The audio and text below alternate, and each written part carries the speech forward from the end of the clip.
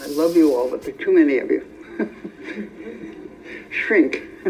How about that?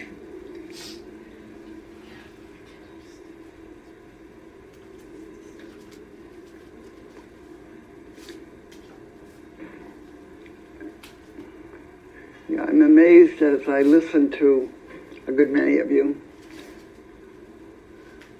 to find that one notion that serves you poorly, one thought, is that you should be doing it better. There's something wrong with you. You're not getting it. You should be a better person.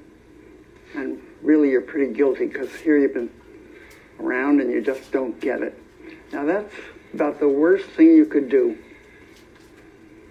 That sort of thinking, that self-improvement type stuff, is hopeless. Now the only thing that's valuable about those kind of thoughts is that at least you can have some awareness of them.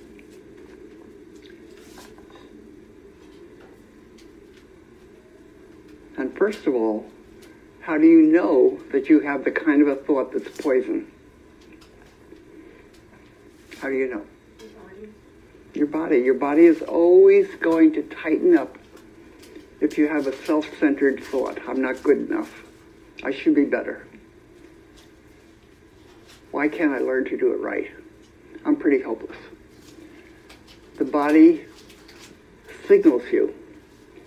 Your only first duty is to just calmly watch those thoughts, and when you get one that goes, you can be sure you're on the wrong trail. You don't want to follow that. If you don't pick up the signal, what you're going to do is have another thought. Well, let's see, I've got to think about this a little bit. It must be what my father did to me. No, my mother. I think my mother was worse. Don't psychologize. Don't analyze. Don't have great philosophical thoughts. All of that. See, psychology and all those, they're wonderful disciplines in the right place. This isn't it. Only when the mind is working normally, to some degree at least, are those of benefit. When you analyze, and some of you are trying to get a PhD in analysis, I think, don't do that. It's harmful to you. Am I not saying that we know with any common sense we have, we'd like to run our life better. We'd like to be lots of things, kinder, more thoughtful, sometimes more efficient. Fine. A thought like this is the way to keep you from doing that. It'll keep you away from it. So there's only one thing you need to do when you have poison may be too strong, but an unhelpful type thought, which is fixing yourself. And of course, if you fix yourself, you're going to fix somebody else. Now the mind is turned to itself. And the only thing somebody can do that's frightened, and you will be if you have thoughts like that, is to think more thoughts, get out of it, win your way out of it. You're really slogging through the mud. There's only one thing to do with a poisonous thought, and that is to see it, to see the requirement you're laying on your life by having it. I have a requirement then that life be nice to me. Well, that's a really goodie, isn't it? Life doesn't owe you anything. You are life. Life can't come to something that's not itself and fix it up. Life will show up unerringly with the person who's rude to you, who's mean to you. Am I saying that's good? No, that's not what I said. I said life itself, in all its glory, will show up in many sorts of ways. Ways that we love. Then we think, it's going so well. This is practice stuff. I don't have to do that. It never goes well, except sometimes. And your job as a student is not to analyze, not to think, not to figure it out, but to see that that thought is poisonous. And you see it by feeling it in your body. Feeling the body moves up. Because now it has to protect itself. See, it knows that things are going wrong. It's just, I'm not doing it right. I should be doing it better. The body, you get a signal. Where that signal is can vary from person to person. But if you sit, most people who sit begin to pick it up pretty soon. That signal is the only valuable thing about those thoughts. And once you get that signal, it's time to do what? To return to reality. To begin to reestablish the mind, body, which we are. We are an embodiment of the truth. Embodiment of the truth. Not of false things. We're the embodiment of the truth. So we want to start returning to this embodiment, because when you're just concerned with yourself, you hardly hear the traffic. You hardly feel your toes. You hardly do anything that's real. You're just lost in that kind of thinking. And you will also be, when you can squeeze it in, punishing somebody else for not pleasing you. Quick as the wind, quick as the wind, quick as the wind. This stuff happens so fast. So how do we re-embody ourselves? Turning yourself to your body. Now, I didn't say to think about doing this. I said to truly do it. To truly feel your knees or your toes or anything. And I've told some of you, and it sounds pretty silly, to really do something stronger than that, to be sure you shut out your self-centered thinking just momentarily. Just tighten your hands. Tighten them so they hurt. For how long? It could be 10, 20 seconds. And if you just do that, the physical world rushes back in. And you're back in the normal flow of life, which is all we're after. To be genuine people. Not perfect people. Just real people. The greatest prize in the world.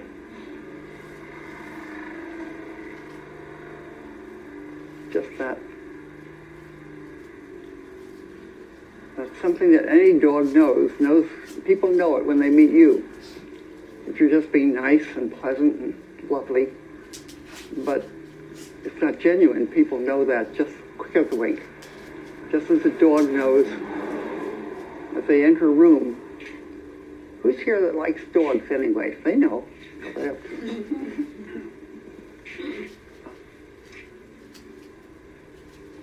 We turn to people who are genuine.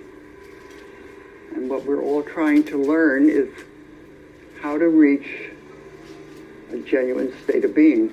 Not all the time, not perfectly, but more and more. And some of you are doing it. Some of you are doing it a little bit. Some of you are doing it a lot.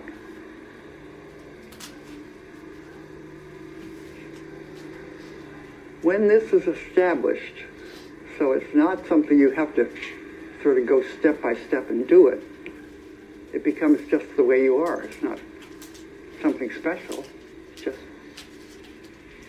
being here, but being alive and alert and loving. But you don't have to try to be loving. I should be a more loving person. Forget it. That's not the way to go. You don't get to be more loving, more kind, more thoughtful by, I'm going to do that. That's fixing yourself. There's nothing wrong with you. You don't have to fix it. You have to return to embodiment.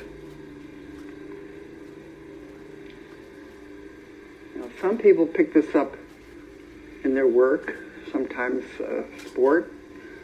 Now, that's not the whole thing. It gives you a touch of it, a taste of it sometimes. But it is so hard to do for human beings because,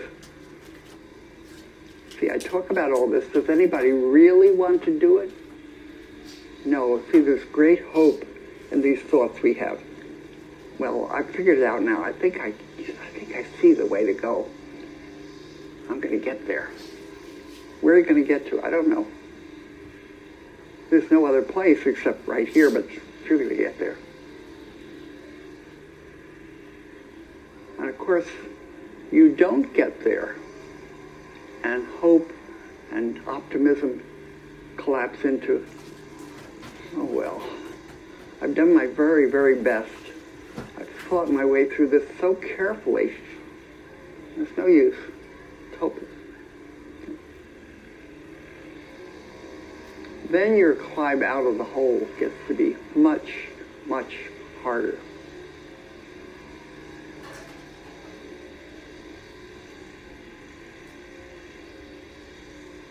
Nevertheless, it takes months and years to establish this, so it's just easy. But even 6 months of trying to learn what this really, really means begins to transform your life.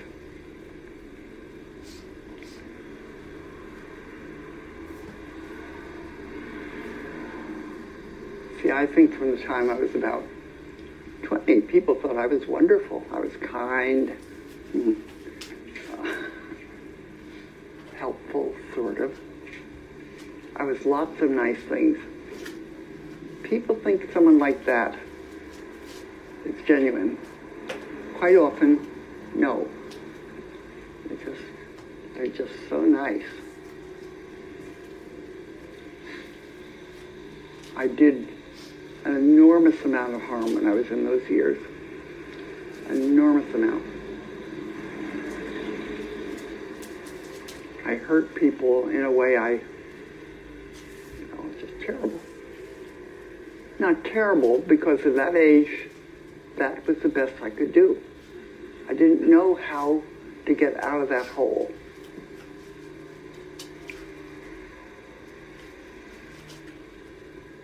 So I did it the hard way. I started late. Still had a lot of trouble. It's not an easy thing to do. So the fact that I give a talk in 15, 20 minutes, that doesn't make it simple. Not at all.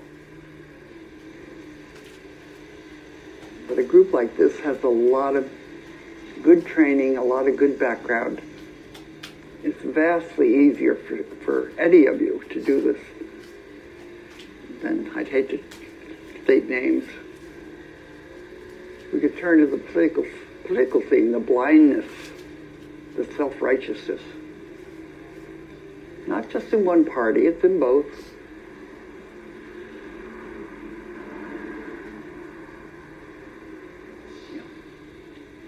I will never have a world that's safer unless some people become more genuine. And someone that's like that, they're not easily seduced by crazy promises and things. Like when you take a child who's been undernourished, underfed, misused, they believe it in a hurry. So all this piling up we do of armaments and intelligence, and I'm not saying we don't have to do that, but that's not the way. As lives of everyone here clarify, the degree to which they clarify is the degree they have an influence in the world. Not consciously. They're not trying to do anything. But the world heals. So when you get home after session, you forget that practice is from the time you open your eyes in the morning. And either you wake up, yeah, okay. Got a lot of work today to do. It's okay, great. If you knew the people I have to see today, I'm depressed before I start. Already, there's no practice. Practice needs to come to the fore 8, 10, 15 times a day. So you're constantly returning to zero, not trying to get somewhere. So, let's see, 10, 15. Take a few questions. See, this is utterly simple. It's not difficult. It's just difficult to do. It doesn't make any sense, does it? Okay. All right. Think for a moment if there's anything about that that is crazy or puzzling. I'm glad to hear about it. I want to ask you a question as a devil's advocate. Well, you can't be the devil's advocate. Okay. You're supposed to agree with me. You say that we shouldn't have thoughts. We shouldn't entertain thoughts about fixing ourselves, that we should be better. And the sentence I believe you use is, don't have those thoughts. And instead, just pinch your hand for 10 or 15 seconds. Because that returns you to a sensible life. No, the question I'm asking is... Can you speak louder? The question I'm asking is, how is that not, at least from one perspective, also fixing ourselves? Only the person practicing knows the difference. Yeah. See what I mean? No, I understand that. I was just wondering if you could explain it. Well, that's the point of Daishan. You know, in a Dharma talk you outline broad areas. Each one of us has all sorts of stuff. And that's the point of a good teacher and also a good student. I mean, this is not one-sided. When I say don't go there, it's not real where you are. There's no harm saying don't go there. If I'm sitting thinking crazy thoughts about myself, that's not real, that's disembodied. I'm just thinking. That's not the same thing as having an aspiration for your life to transform. That is genuine. The other isn't, yeah. Joko, for when it's someone who hasn't got a pretty strong awareness of what their particular ego structure is, what would you say is the value of doing some thought labeling so that... I didn't say there wasn't value in that, sure. That gives you a view that's a little bit removed from what you're thinking in your head. And you can, if you're used to practicing, remember this is a mature session. I don't give this talk to just anybody. I don't treat a new student the way I treat one. I'm talking for this group about the actual work that all of you are ready to accomplish, to some degree, anyway. And just to sit, if you didn't do anything except just to sit here, be still. You begin to learn. You can't watch your mind doing its crazy stuff for 5 days without learning something. So a lot of what Elizabeth brings up, and Ezra too in a way, a lot of that is covered in years of sitting. And the far reaches of practice we're not even mentioning here. Until this work is done so it's easy and effortless to ask about what the world is, what's the truth, which you never can put in words, but after a while you can see it. It's just a waste of time. You have to do what Dogen Zenji said. To study Buddhism is to study the self. He didn't mean to sit down and think and analyze it. Remember, that's a translation from something or other. Study Buddhism is to study the self. And to study the self, as you drop more and more of your pretentious ideas, is to return to the self. And when you really return to the self, eventually that's to be enlightened by all things, to see truly what life is. And life is always ordinary.